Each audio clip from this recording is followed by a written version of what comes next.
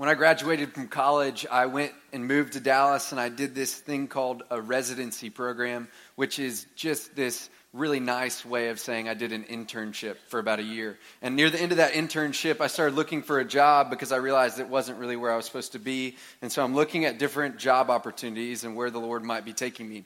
And in this season, I was actually between Vertical. I was observing Vertical, praying whether or not, like trying to decide whether or not I should come to work for Vertical. And there was this other place I was considering to go work for, this camp in Missouri. And so I was, kind of going through the interview process to possibly be a director of a camp. Anyways, a girlfriend of mine and I both were interviewing with this camp in Missouri. And so we were flying up to Missouri one time together, and we're going through TSA. And I don't know if you've ever been on an airplane. Probably most of you have been. But, there's certain things that you can't bring in your backpack. And so, of course, we get through TSA, and they're like, "Sir, you're going to have to come with me." And I'm like, "Great." At this point, I'm like, I have terrible friends. Like, anything could be in my backpack. Nothing would be a surprise at this point. Not to mention, there's plenty of things that I own knives. I own bullets. I'm like, what's the worst case scenario here? Am I going to go to jail? And that's kind of what I'm thinking. And so they kind of pull me aside, and this girlfriend that's with me is like just dying. She's like, "Of course, this would happen to Dale. This would only happen to Dale." Blah, blah, blah. I'm like, shut up. You have to be serious in front of these people. And luckily the TSA agent was very gracious. And she was like, "Sir, do you know the rules of, and regulations? You can't bring liquids into this." And I'm like, "Yes, I know that. I think it's a dumb rule, first of all. But I understand that there's rules." And so we're kind of having this conversation. And as we're having this conversation, she kind of pauses. And she realizes that there is a mistake. And this is what she realized, and she's going through my backpack, she's pulling all these things out, and she's trying to figure out where this liquid is. She said, "There's this liquid in your bag," and she can't find it. And all of a sudden, what she does is she pulls this thing out. She pulls this out of my bag, and she says, "Sir, there's been a misunderstanding." And I was like, where are you going with this? She said, "Sometimes when these things, the Bible, go through an X-ray machine, the density of the Bible, because of how many pages there are and because of how thick it is, because of how dense it is, it has the appearance of a liquid." I looked that lady dead in the eyes, and I said, "One day I'm going to use that in a sermon illustration." And here we are tonight. We're talking about God's Word. We're talking about how important it is, how dense it is. It's amazing. And it might even be part of the reason why I'm here. That story happened. I was like, I can't work at a kids' camp. I need to get on a stage. Somebody needs to hear that story because I am that random guy that happens to. Like, crazy story, right?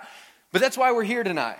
We're going to talk about the cheesy statement. We're in this series called Say Cheese. We talk about cheesy things that have a lot of depth to them and that are true. And the cheesy statement that we're going to talk about tonight is that truth is the greatest treasure. That this thing that couldn't get through the X-ray machine is the greatest treasure that we have. Truth is the greatest treasure. Tonight, we're going to be talking about the importance of God's Word, and we're going to be in Psalm 19. If you want to open your Bibles and turn there, it will also be on the screen. But what I mean when I say truth, I just want to start off with this word truth. When I say truth tonight, I'm talking about God's Word. What we're going to see in Psalm 19 is that God's Word calls itself true. And that's why I use the word truth. And I just want you to know that you should pay attention tonight, because if we don't view God's Word as our greatest treasure, if we don't have that view of God's Word, then we won't treat it as our greatest treasure. And this will in turn affect our spiritual health in a lot of ways. And it will hurt our hope and our of being free, of living right with the Lord. The Bible is a gift. It's the greatest treasure, and it has immeasurable impact on our lives. And that's what we're going to see tonight. So that's what we're going to focus on as we open up Psalm 19. What you need to know about Psalm 19 is this. David is writing this psalm, and he spends the first 6 verses talking about how God reveals himself through nature. Did anyone see the sunset tonight? Anyone? Okay, I was the only one. Cool. Okay, 3 of you. Guys, you did. It was beautiful, okay? I know it sounds weird. But Chambers, and I both just sat and marveled at it as we were walking into the track stadium earlier tonight. We're like, man, it's not even like, oh, I need to kill that rabbit. Boom, rabbit trail done. David spends the first 6 verses talking about how the heavens proclaiming the handiwork of God and how God has revealed himself through nature. Anyways, let's keep going. And what we're going to focus on is what David shows us, that God reveals himself through Scripture. And that's where we're going to start in Psalm 19, verse 7. We're going to go all the way through 14, but we're going to do 7 through 9 first. Let's read. It says this: "The law of the Lord is perfect, reviving the soul. The testimony of the Lord is sure, making wise the simple. The precepts of the Lord are right, rejoicing the heart. The commandment of the Lord is pure, enlightening the eyes. The fear of the Lord is clean, enduring forever. The rules of the Lord are true and righteous altogether." Again, we see at the very end of this sentence, the rules of the Lord are true and righteous altogether. That's where we get our word truth tonight. And that brings us to our first point. Tonight, our first point is this: that truth has no substitute. Truth has no substitute. I want you to look at verses 7 through 9 with me, and I want you to notice that it's describing different characteristics of God's word. It calls it the law of the Lord, the testimony of the Lord, the precepts of the Lord, the commandment of the Lord. These are all different descriptions of God's word, but then there's more descriptions about God's word, of the characteristics, and let's just look at what they say. Is there anything in our lives that we can describe as perfect, sure, right, pure, clean, and true? Is there anything in this world that is perfect, sure, right, pure, clean, and true? Truth has no substitute.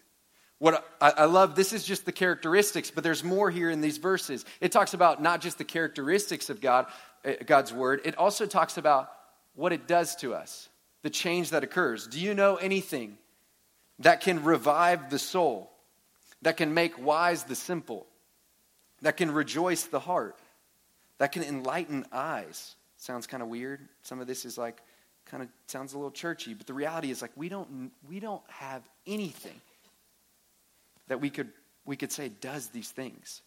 Do you know anything that can endure forever? Do you know anything that's righteous altogether? Just happened to rhyme. It's God's word. Our first point is that truth has no substitute. And what we see here is that there's great power. It's perfect, it's sure, it's right, it's pure, it's clean, it's true. And it's also, so it's pure and it's powerful. And what I want you to know is that nothing on this earth is as pure and as powerful as truth, as God's word.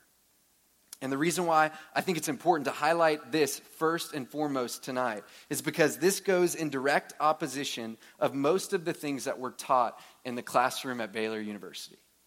I'm just going to tell you from my own experience, I was taught a lot of what not to trust in the Bible. Most of what was focused on was things that would give me reason to distrust that there is no substitute for truth. I feel like all I learned was that there were holes to be poked all over the Bible.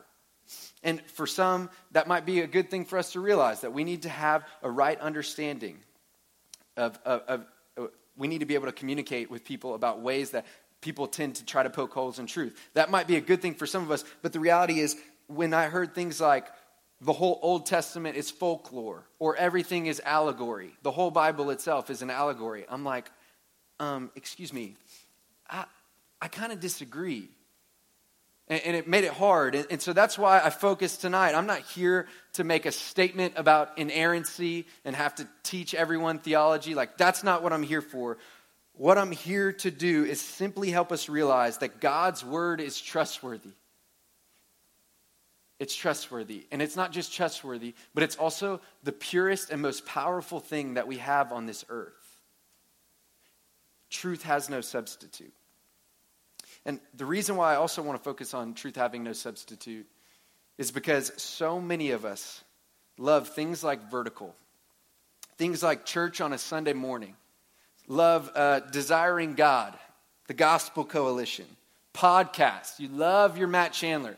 You love your JP, the porch. You love your hometown pastor and listening to them. You love these things. And I don't just say you love these things. I also love these things. But the reality is that anything spiritual that isn't the Bible is simply a supplement. Anything spiritual that isn't the Bible is simply a supplement. It is not a substitute for God's word. Truth has no substitute. This weekend I was in Dallas with my friend Johnny. Do y'all remember Johnny from last week? If you were here last week, he's the one that cheated. He's the one that clicked in, cheated. Yes, that defined him. Anyways, it's a joke if you were here last week. Those jokes aren't funny. But anyways, I'm in Dallas with my friend Johnny, and my friend Johnny's family keeps a stash of Cliff Bars. They're amazing. Who likes Cliff Bars? Okay, good. You are my kind of people.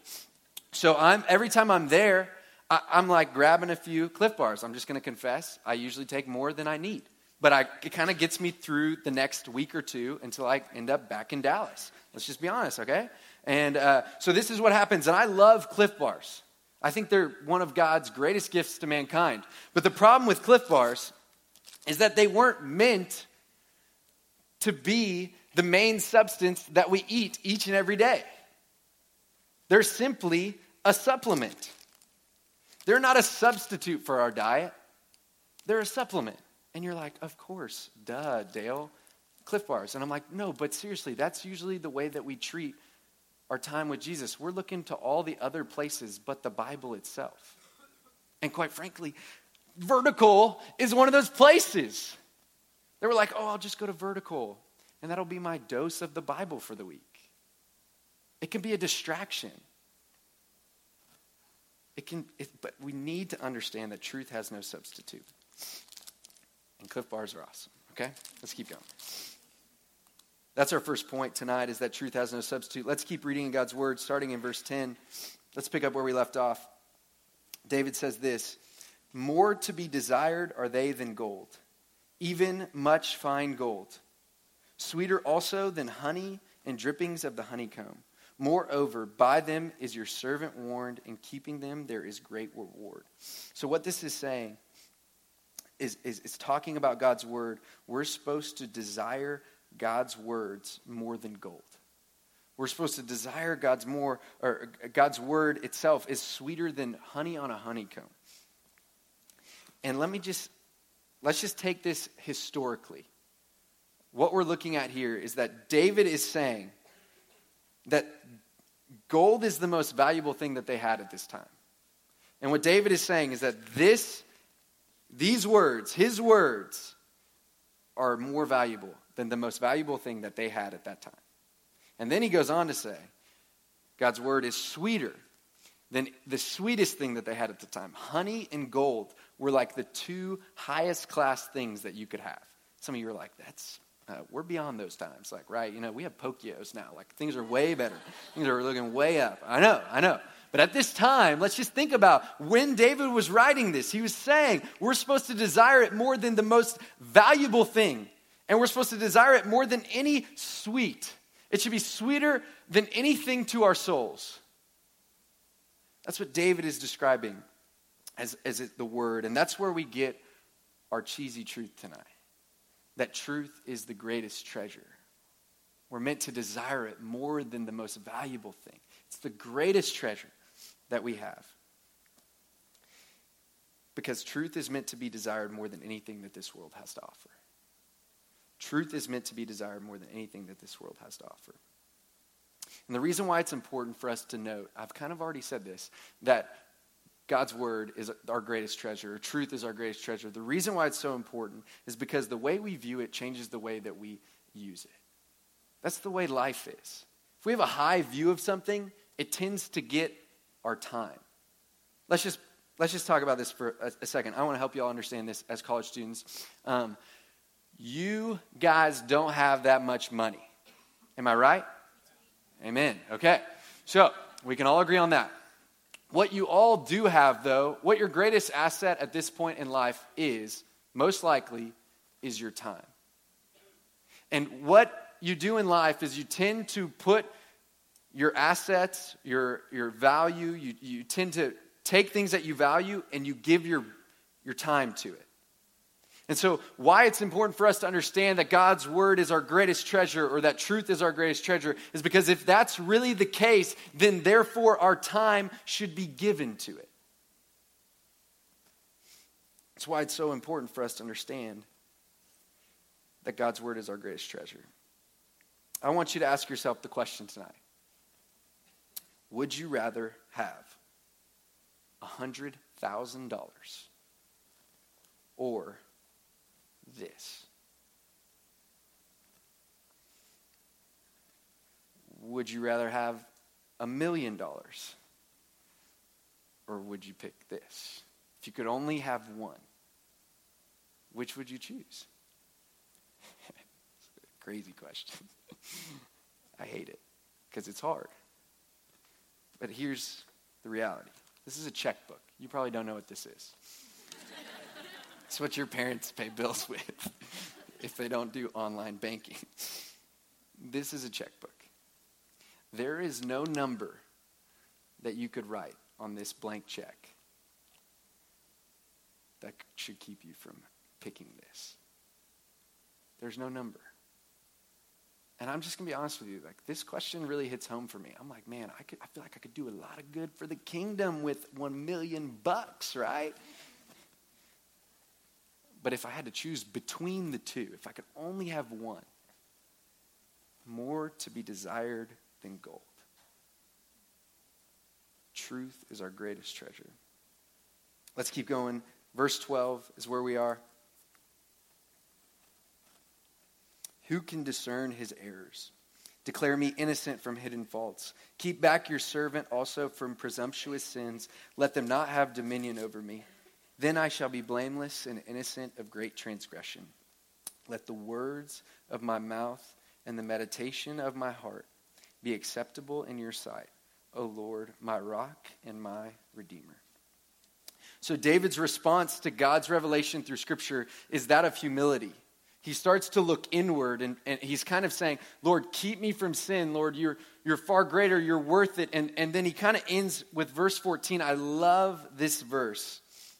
I kind of want to focus on it right now. It's, let the words of my mouth and the meditation of my heart be acceptable in your sight. This word acceptable right here, we're going to have a little Bible study time. The word acceptable is used a lot in the Old Testament when it comes to sacrifice. And you're like, sacrifice? What is that? It's when they killed animals in order to cleanse sin. That's the sacrificial system is what the Old Testament needed and used in order to be purified from sin. And so what David is saying is, in light of God's word, it changes him. He has this response of humility to this point where he's like, Lord, I give my words and the meditations of my heart as a sacrifice. And Lord, I'm asking that they would be pleasing to you. And what I love about this what this points out to us is this third point, that truth changes our hearts. God's word changes our hearts. It changes the words of our mouths and the meditations of our hearts. Romans 12:2 says we can be transformed by the renewing of our minds. That's what truth can do. That's what spending time with Jesus can do. And the reason why this all makes sense and why this all is so important, it really points to one thing. All of these things, even though it's in the Old Testament, points to the fact that Jesus is the person of truth, because there is no sacrifice that is acceptable other than the person of Jesus, the perfect body of Jesus that died on the cross for you and I's sins. Jesus said of himself that he is the way, the truth, and the life. No one can come to the Father except through him. John 14:6.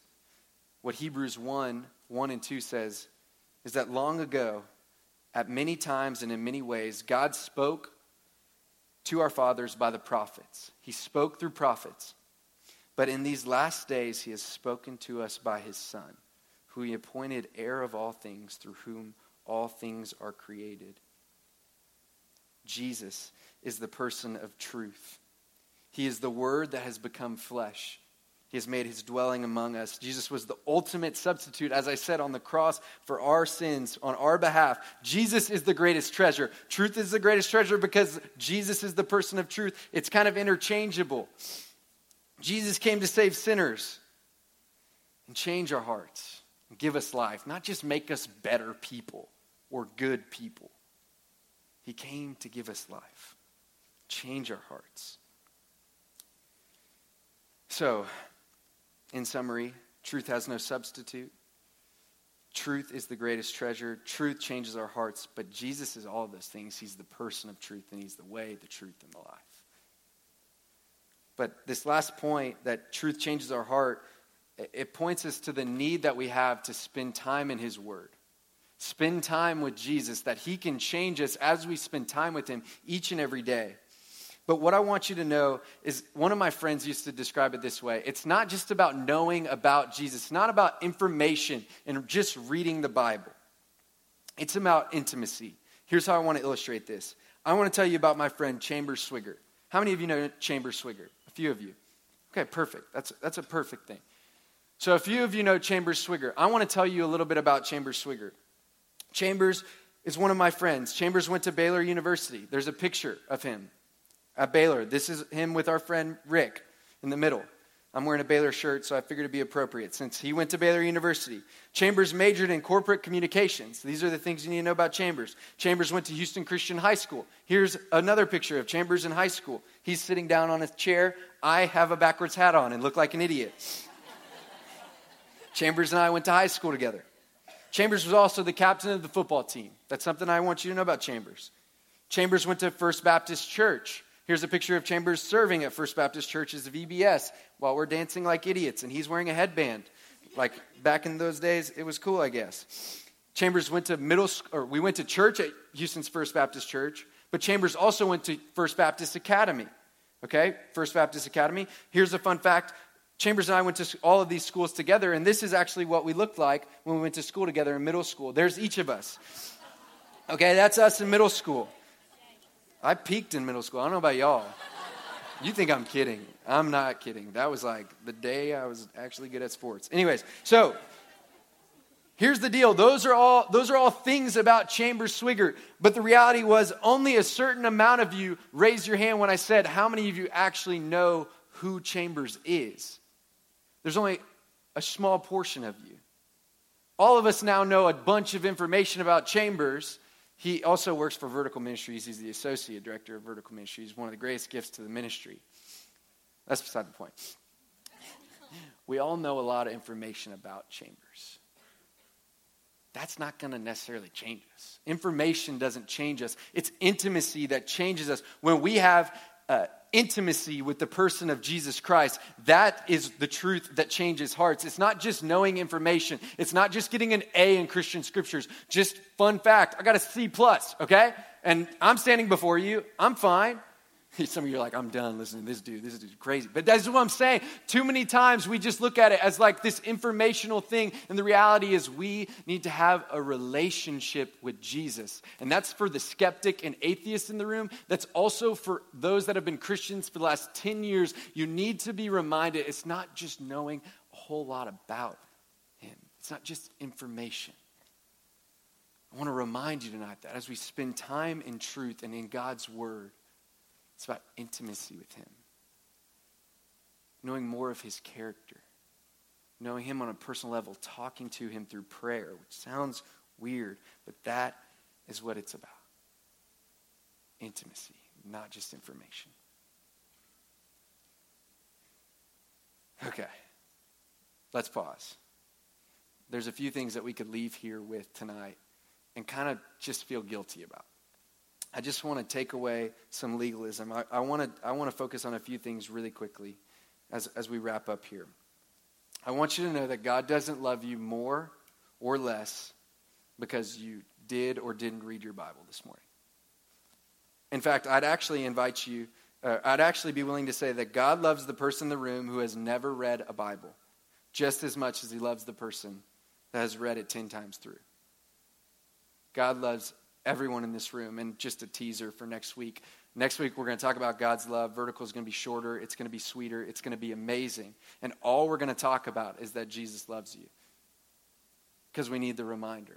Because so many times we go through the day, and I fall into this trap regularly, and this is one of the things I want to focus on, is that when we read our Bibles, we just kind of read it so that we'll feel better about ourselves, or we'll think better, more highly of ourselves, or we think that it's going to fix us. Like if I read my Bible today, then that's going to keep me from sin. Although over time it does transform and renew our hearts to keep us from sin, it's not this weird tool that we use that just automatically gives us a get out of sin free card for the day. You can't microwave maturity. It takes time as you spend time in God's Word for it to transform and renew our lives. Let's keep going. I want to talk about what we do about this. If truth is the greatest treasure, what do we leave here and do? What looks different? Here's what looks different. First thing I want us to do is to fight our feelings. I want us to fight our feelings. There will be days that seem fruitless. There will be times where you open up God's Word and you will not feel like it. So you might not open it up. Or you'll open it up, you'll read it, and you won't feel like you got something out of it. I want you to know you must fight the feelings. It takes time. And for those that have the biggest amount of trouble just opening the Bible itself, which is me plenty of days of the week, I want you to know that discipline can often precede desire. In fact, discipline does precede desire. Very often, discipline precedes desire. This is what I mean by that.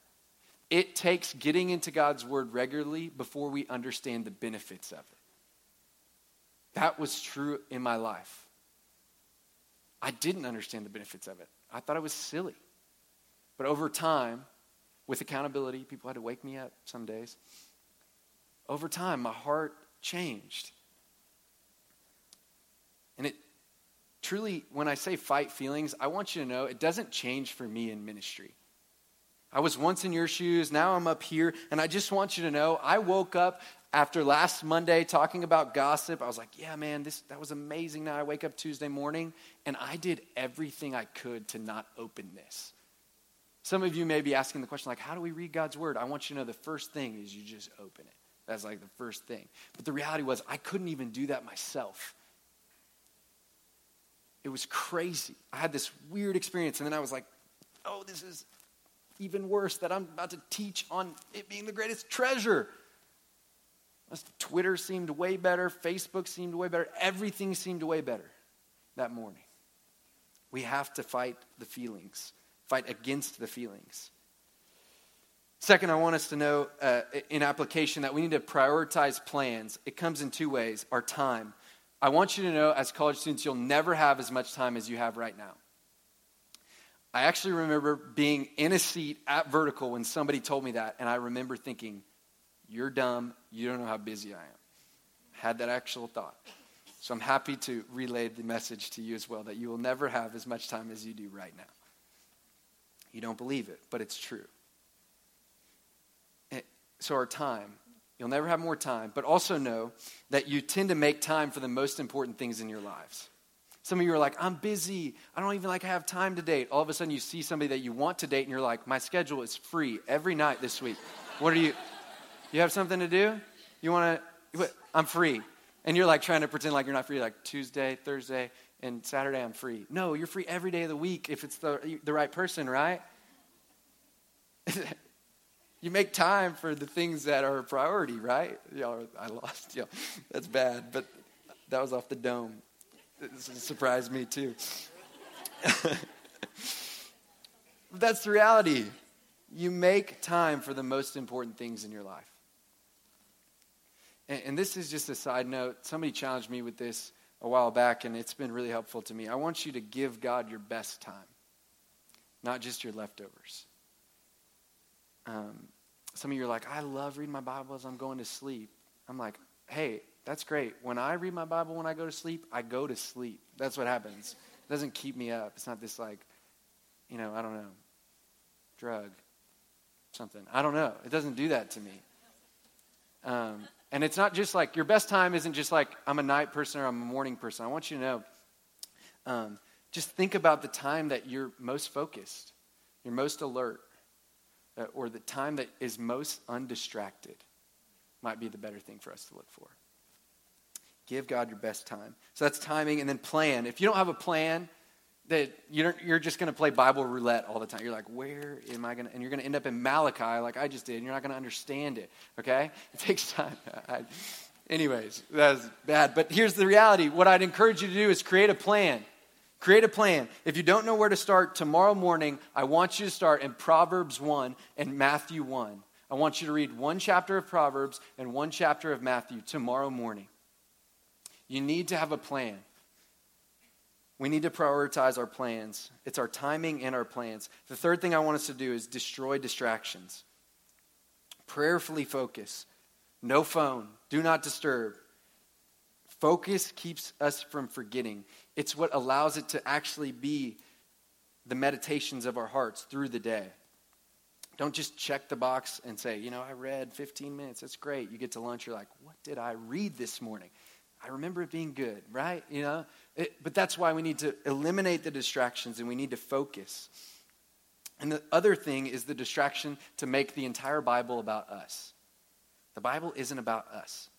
It's about God and himself and his character. Ask yourself the question as you remove distractions. Say, what does this say about God's character? What does the Bible say about human beings? What has God done because of this? How does this point to Jesus? And then what should our application and our obedience be moving forward today? So as you read Proverbs 1 and Matthew 1 tomorrow, those are some questions you might want to ask yourself. Those are the applications. That's how we leave here differently because of the fact that we understand that truth is our greatest treasure. I'm going to close with this story. Last week, a student asked to meet with me, and I was like, of course, dude, let's hang. And so we start talking, we go back and forth, and he just wants to talk about ministry, which is a great thing. I'm in ministry, and so we're talking about ministry, and he's like, well, what advice do you have for if I want to go into ministry? And I like to think that I was trained well. I just started saying every Bible verse I could think of that had to do with ministry. And we had just talked about, taming the tongue last week, so I had read James. I was reminded that, in James it says, don't become a teacher because you're going to be more strictly judged. So that was the first thing I told him. I was like, hey, James says, beware. You're going to be judged more strictly. And then I said, Timothy talks about not having anyone look down on you because you're young. Miles crushed that sermon last semester. But then it goes on to say, keep a close watch on yourself. So I'm just saying, here's another warning, second warning. I'm just trying to warn you, this whole ministry thing. I'm giving him all this scripture. I don't know, maybe I gave him 3 scriptures. I can't remember how many I gave him. It wasn't that impressive. But I just tried to give him the best that I had. And he seemed really unamused. And I was like, do you want more? I legitimately was reading his face, and he was like, well, yeah, what else? I'm like, okay. What I started to do was I told him a few of my experiences. And he found those experiences very interesting. He was like, oh man, those are really good. And I'm like, I told him, I was like, I've learned that you have to be evangelist, not just on the stage, but everywhere you go. A few other things along those lines. And I learned all of that the hard way. Those are good experiences, but not more important necessarily than God's word. Stuff like this. And so at the end of the conversation, this is just Conversation 101, by the way. If you want to take notes on how to have a conversation, ask somebody, hey, what are you going to take away from this conversation? So you can help make sure that they're hearing the right things and you kind of have an understanding of what they heard from you. And that way they don't go say something wrong necessarily. So I asked him, what are the biggest things you're going to take away from this time? And he proceeded to tell me every experience that I had told them. And he didn't say any scripture. And that's okay. But I realized in that moment, I'm the same way. We tend to value experiences and our own words. Or when we're in conversation and people ask for our advice, we just give them our own experience. You just assume that experience is more valuable and more important than God's words. I too often fall into this same trap. We value our own good advice instead of God's word itself. We're quicker in sermon time, or we're quicker in all these different places to write down tweetable tidbits than we are timeless truths. You're quicker to write down the points than you are the actual passages that we're working through in our notes. That's our tendency as people. But what we forget is that what it says in Isaiah 55, 8 through 9 is this, that God is talking about his thoughts. He says, my thoughts are not your thoughts, neither are your ways my ways, declares the Lord. For as the heavens are higher than the earth, so are my ways higher than your ways, and my thoughts higher than your thoughts. What you need to know is, I kind of wish we were outside at the track tonight, because God is saying, my words and my thoughts are way above yours. They're far greater than your advice and your experiences. We're talking about man's word and God's word. God says in Isaiah, they're literally in different planets. He says, for as the heavens are higher than the earth. That is a huge distance. We need to start understanding that truth is our greatest treasure. It's a whole different ballgame. This isn't like NBA versus the D League. This is like the NBA versus Pee Wee. That's the difference between our words and God's word. But that's what happens when we just view God's word as another thing and not as truth as the greatest treasure. It starts to muddy with our own words, and we start to use our own words. It's far greater. God's word is the greatest treasure. It's far beyond us. It's far above us. And Jesus said in Mark 13:31, and he said in Psalm 19 as well, heaven and earth will pass away, but my words will not pass away. Let me just tell you, when it comes to God's word, the only thing that are going to go with souls to eternity with God the Father is God's word. You can't take anything else. The only thing that's going to endure forever, other than our souls, is God's word. May we view truth as our greatest treasure. Let's pray.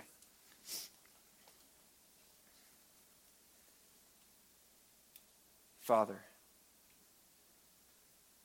thank you for loving us in spite of the fact that too often we don't treat and view your truth as the greatest treasure. Father, thank you for your grace in spite of that. Father, we ask for help. We ask in this moment that you would help us to understand, to help us have a higher view, to help us understand that there's no substitute. That truth is the greatest treasure, and that time with you and time in truth can change our hearts so that we can more glorify you. Lord, help us to understand these things. Give us a higher view of your words so that we may rightfully respond and spend more time with it. Father, I don't just pray that over the audience. I pray that over me as well, Lord. We ask that you would help us so that when we wake up tomorrow, our priorities would change. Truth would be the greatest treasure. And it may that be reflected in the way that we live, Lord. Father, use this time to convict us. Use this time to show us your love. We pray all this in your Son, Jesus' name.